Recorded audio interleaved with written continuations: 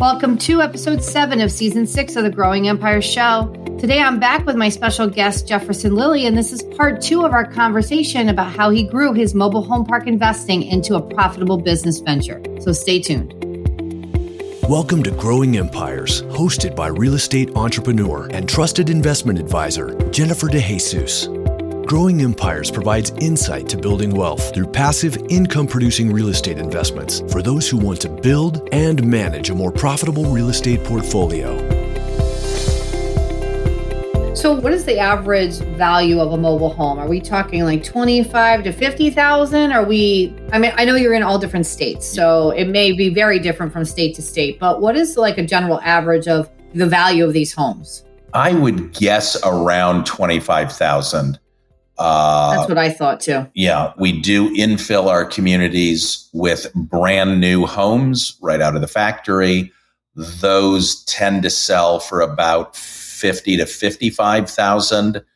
That's at the high end, at least for what we bring in. We want the houses to remain affordable. That's going to be probably $800 to $900 a month payment, including the lot rent. Again, compared quite favorably to comparably sized apartments, which would be $1,100 to $1,200. And of course, no shot at home ownership and reducing your living expenses there. But anyway, that would be at the high end for a single wide 16 by 80. That's going to be a 1,280 square foot house, 3-bedroom, 2-bath, 50 to 55,000. At the more modest end of the spectrum, we would have some probably 40-year-old, maybe 50-year-old used homes that might go for $3,000 to $5,000. And again, you've then got everything in between that at the bottom end and the 50 some odd thousand at the high end. So 25's probably a good average. And how different from state to state do your lot rents change? Are they drastically different from state to state, or is it, because obviously the price of land is different, right? So I would imagine that they kind of differ a little bit. Yes, and it's not all driven by the price of land exclusively. It's also just whether you can develop housing on it at all, or just what other restrictions government usually places.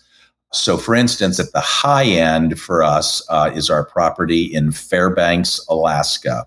Well, there it's not so much government, it's just that it's enormously expensive to get anything brought up there to Fairbanks, Alaska. The average house price, and it's not a fancy house, the average house, site-built, regular house, is about $246,000 up in Fairbanks. It's enormously expensive to get wood and nails and glass up there. So there, our lot rents are about $450. Contrast that with our properties down here in Brownsville, Texas, where we've got much more affordable housing. Still, I think the average house price is around $100,000. Here, our lot rents currently are, I believe, about $260 a month. So wow. That's generally the range. California, of course, with generally the highest amount of government interference and restriction and silly regulations on houses, at least coastal California will often be over $1,000 a month in lot rent. Certainly it's desirable to live on the beach.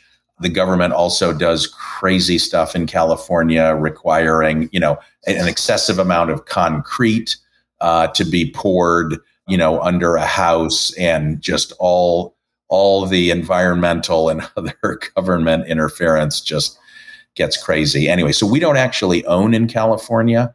Again, we own principally out in the Midwest, where it's a little more free market. We just prefer that to dealing with all the regulatory environment of places like California. Sure. So how does a homeowner actually get, do they get financing? Do they typically pay cash for these properties? And what, if they do get financing, I assume it's not the same as bank, like mortgages, right? Because what you own on a mobile home is a title. Am I correct? You don't actually own a deed, you own a title. Yes. So mobile homes have a VIN number, just like an automobile. And title, except for California, title in the normal part of America trades through the DMV, just like an automobile. So you get, so it's chattel. It's not real estate, it's wheel estate, as I call it. So it varies. Some banks will lend on mobile homes, especially in stronger markets like in California. There are a couple of mobile home parks within, a couple of miles of Apple Computer's new headquarters in Cupertino. Those mobile homes tend to go for $250,000 or more. So some banks in markets like that, banks will finance things. There are also some specialty finance companies, 21st Mortgage and Triad and Credit Human, just to name a few. But there are also some specialty finance companies that specialize in financing mobile homes, specifically in mobile home parks, where, again, the lending institution is not taking the land as additional collateral. Frankly, for tenants with greater down payment and that have been more responsible financially and therefore have higher credit scores, those tenants can get financing, say, on a quarter or half acre of land, and then buy a mobile home, put the mobile home on the land on a permanent foundation. We call that a land home deal. And a lot of banks will lend on that. They are, again, taking the land as additional collateral. Then it becomes just like a regular site-built house. That's not what we do. We own the land. So we'll help our tenants apply for credit with some of those specialty finance companies. And then, that would be generally for homes more in the $15,000, $20,000 and up range. For more modest, older homes, if somebody really wants to get in a home and they can only, finance something for $5,000, maybe they come up with cash, or they'll come up with $1,000 down and we'll finance out, say, $4,000 for them. So it's a range. Lower price stuff, we provide the rent to own financing, typically higher priced and newer homes than tenants will do it themselves. Through a finance company. Yeah. So when you buy these mobile home parks, are their homes always there, or are you sometimes just buying land and then you're putting the homes there? Or is it a combination of both? It's a combination of both.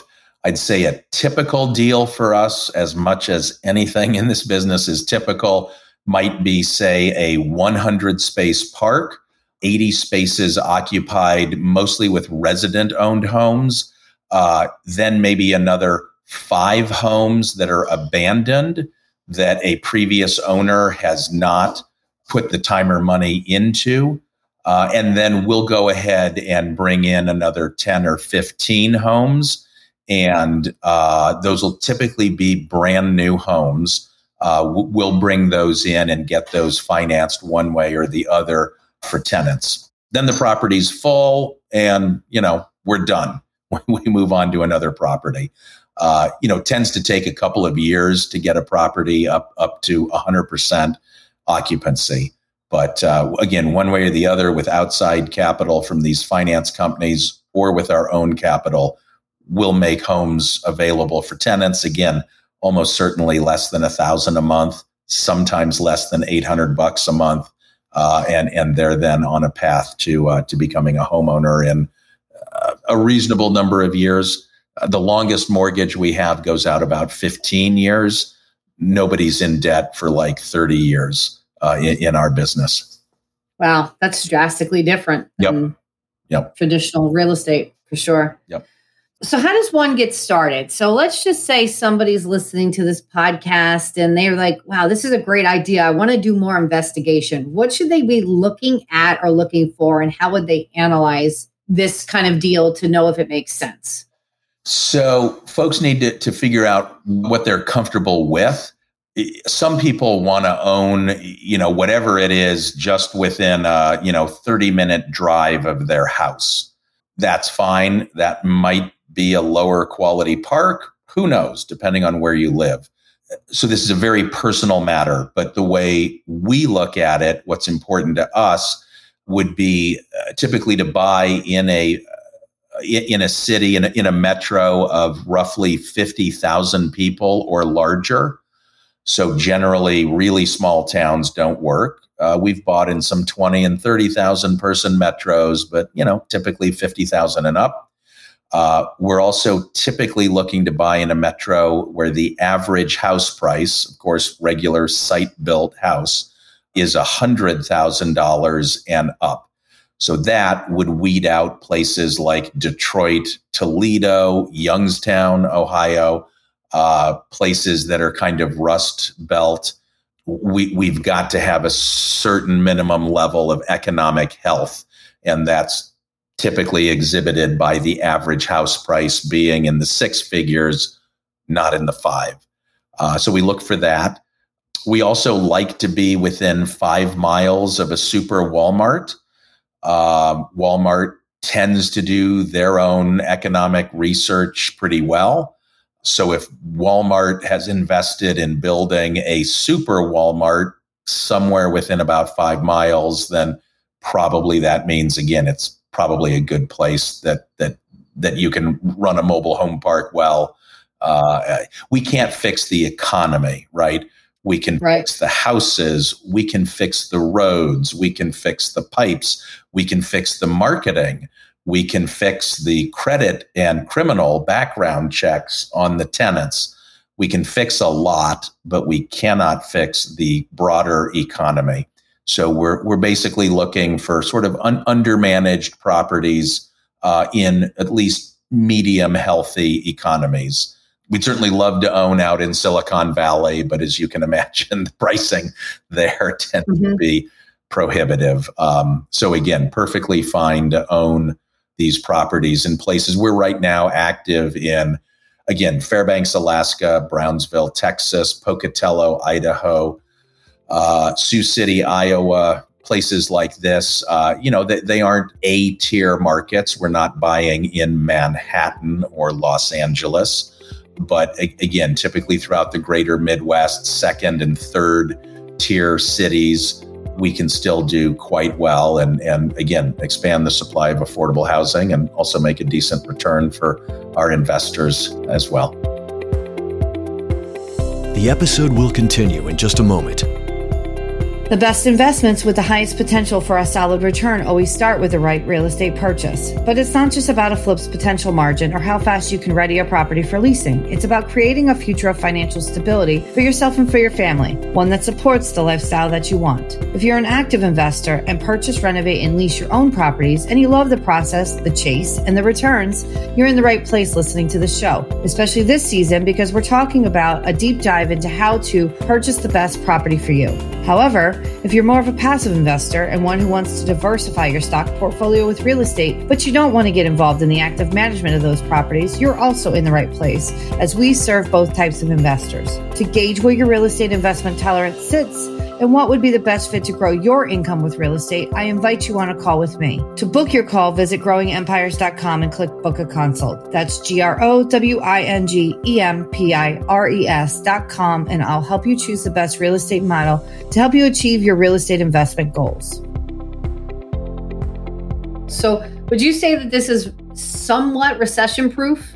As far as, what happened during COVID, right? You've obviously were doing this prior to COVID, and then COVID is upon us across the country, across the world, right? What happened to your business during that time?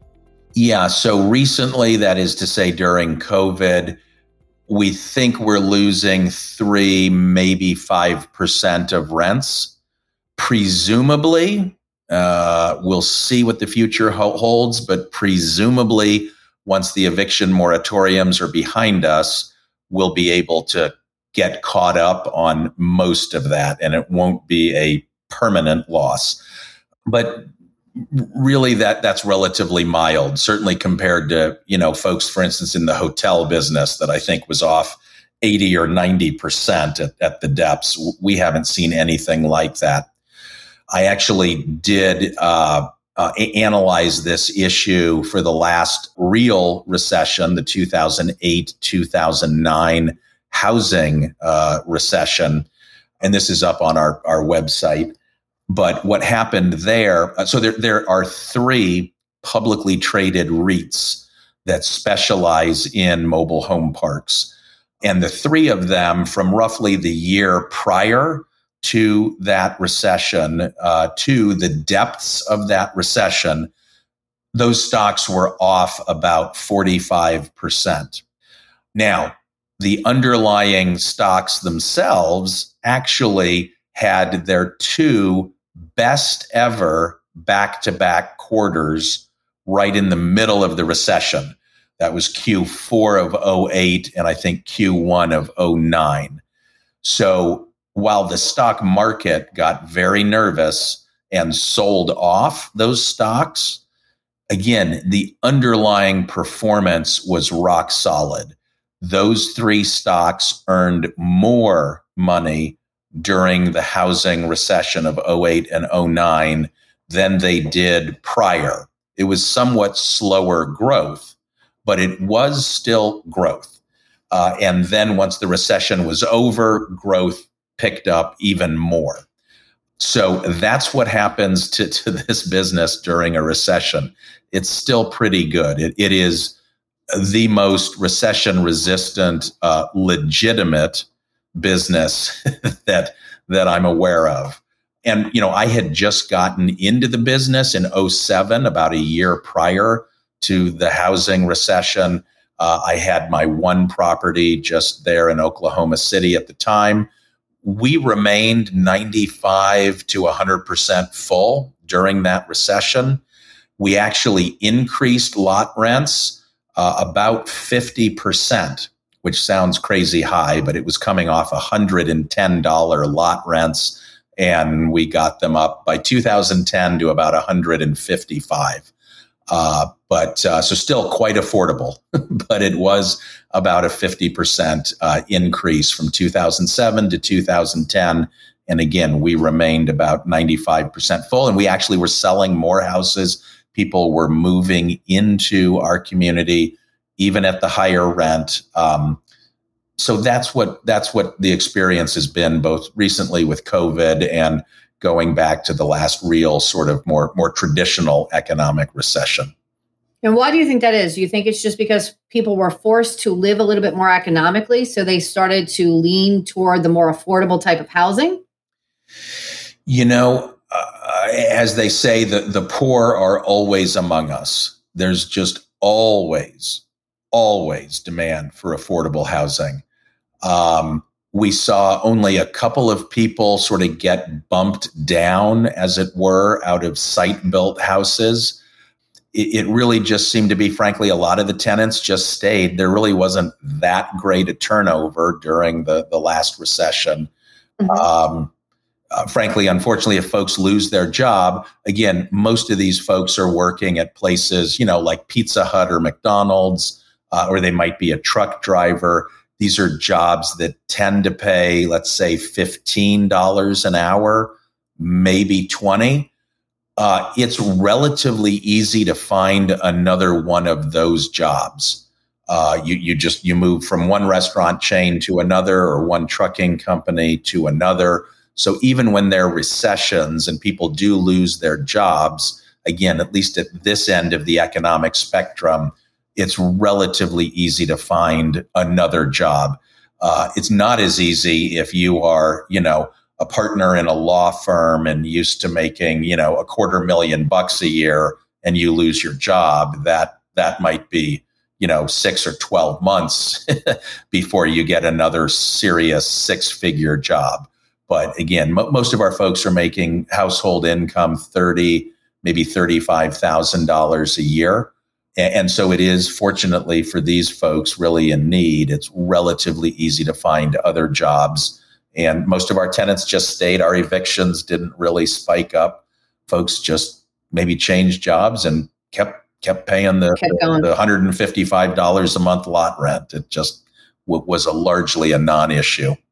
So we talked about a lot of the pros and all the reasons why you would potentially want to invest in mobile homes. We didn't really talk about any of the things that people should be a little bit leery of, or the things to kind of stay away from. You may have touched on it a little bit when you were talking about areas that you invest in or how you identify your mobile homes, but is there anything specifically that you could give as make sure you don't do this or be careful of this? Don't make the mistake that I made with my first park.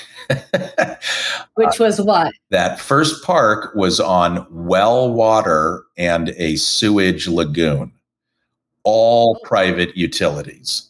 Don't do that. Not for your first park. Maybe later, maybe after you got a couple under your belt, if you want to take that risk, maybe. But for a newbie, for your first park, only buy a park that is on all city utilities.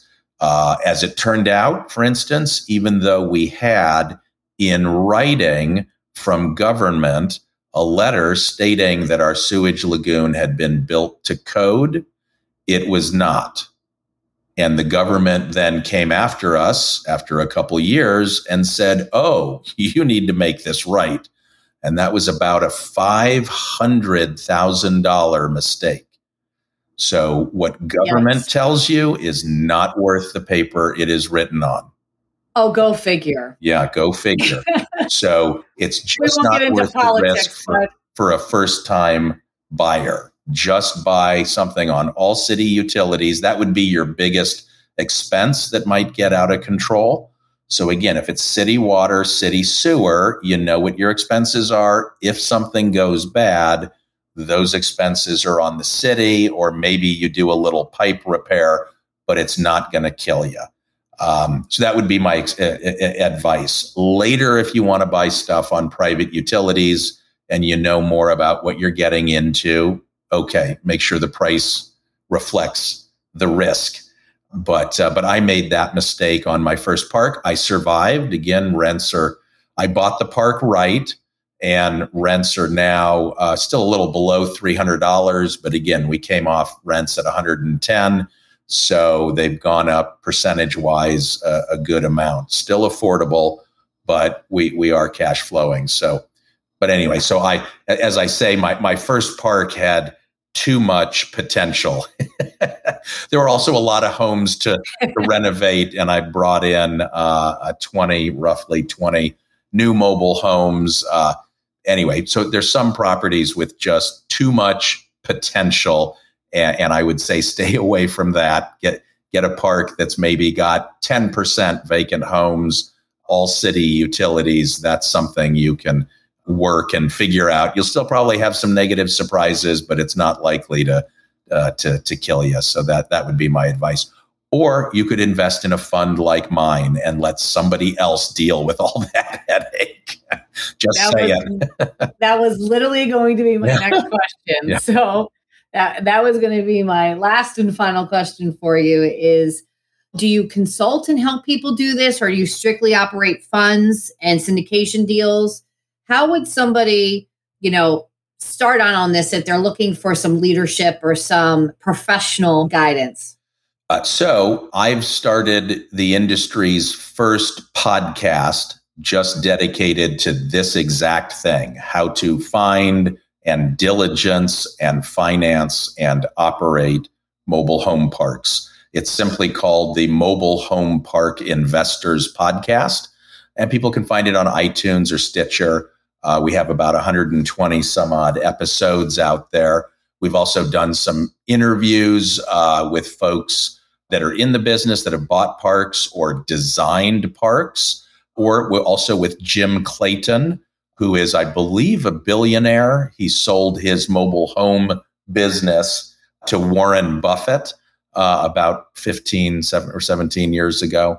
But people can find that simply by going to mobilehomeparkinvestors.com. They'll also be linked through to our LinkedIn group. We've got over 6,000 members on LinkedIn just trading tips and tricks on mobile home parks.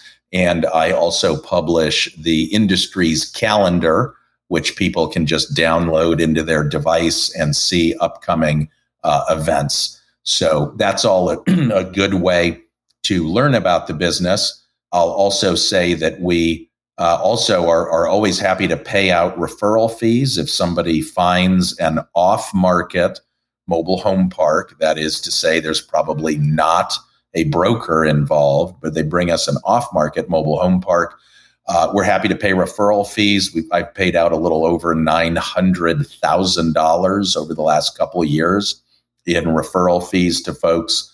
And they can contact us off our regular website, just at parkavenuepartners.com. Down at the bottom of that page is a contact us form. And at the top of that page is a link to our email list. Frankly, I don't do as good of a job emailing as I should. It's usually less than once a month, but if people want to keep abreast on our deals and our upcoming fund here in May of this year, that's all there just at the top of the page at parkavenuepartners.com.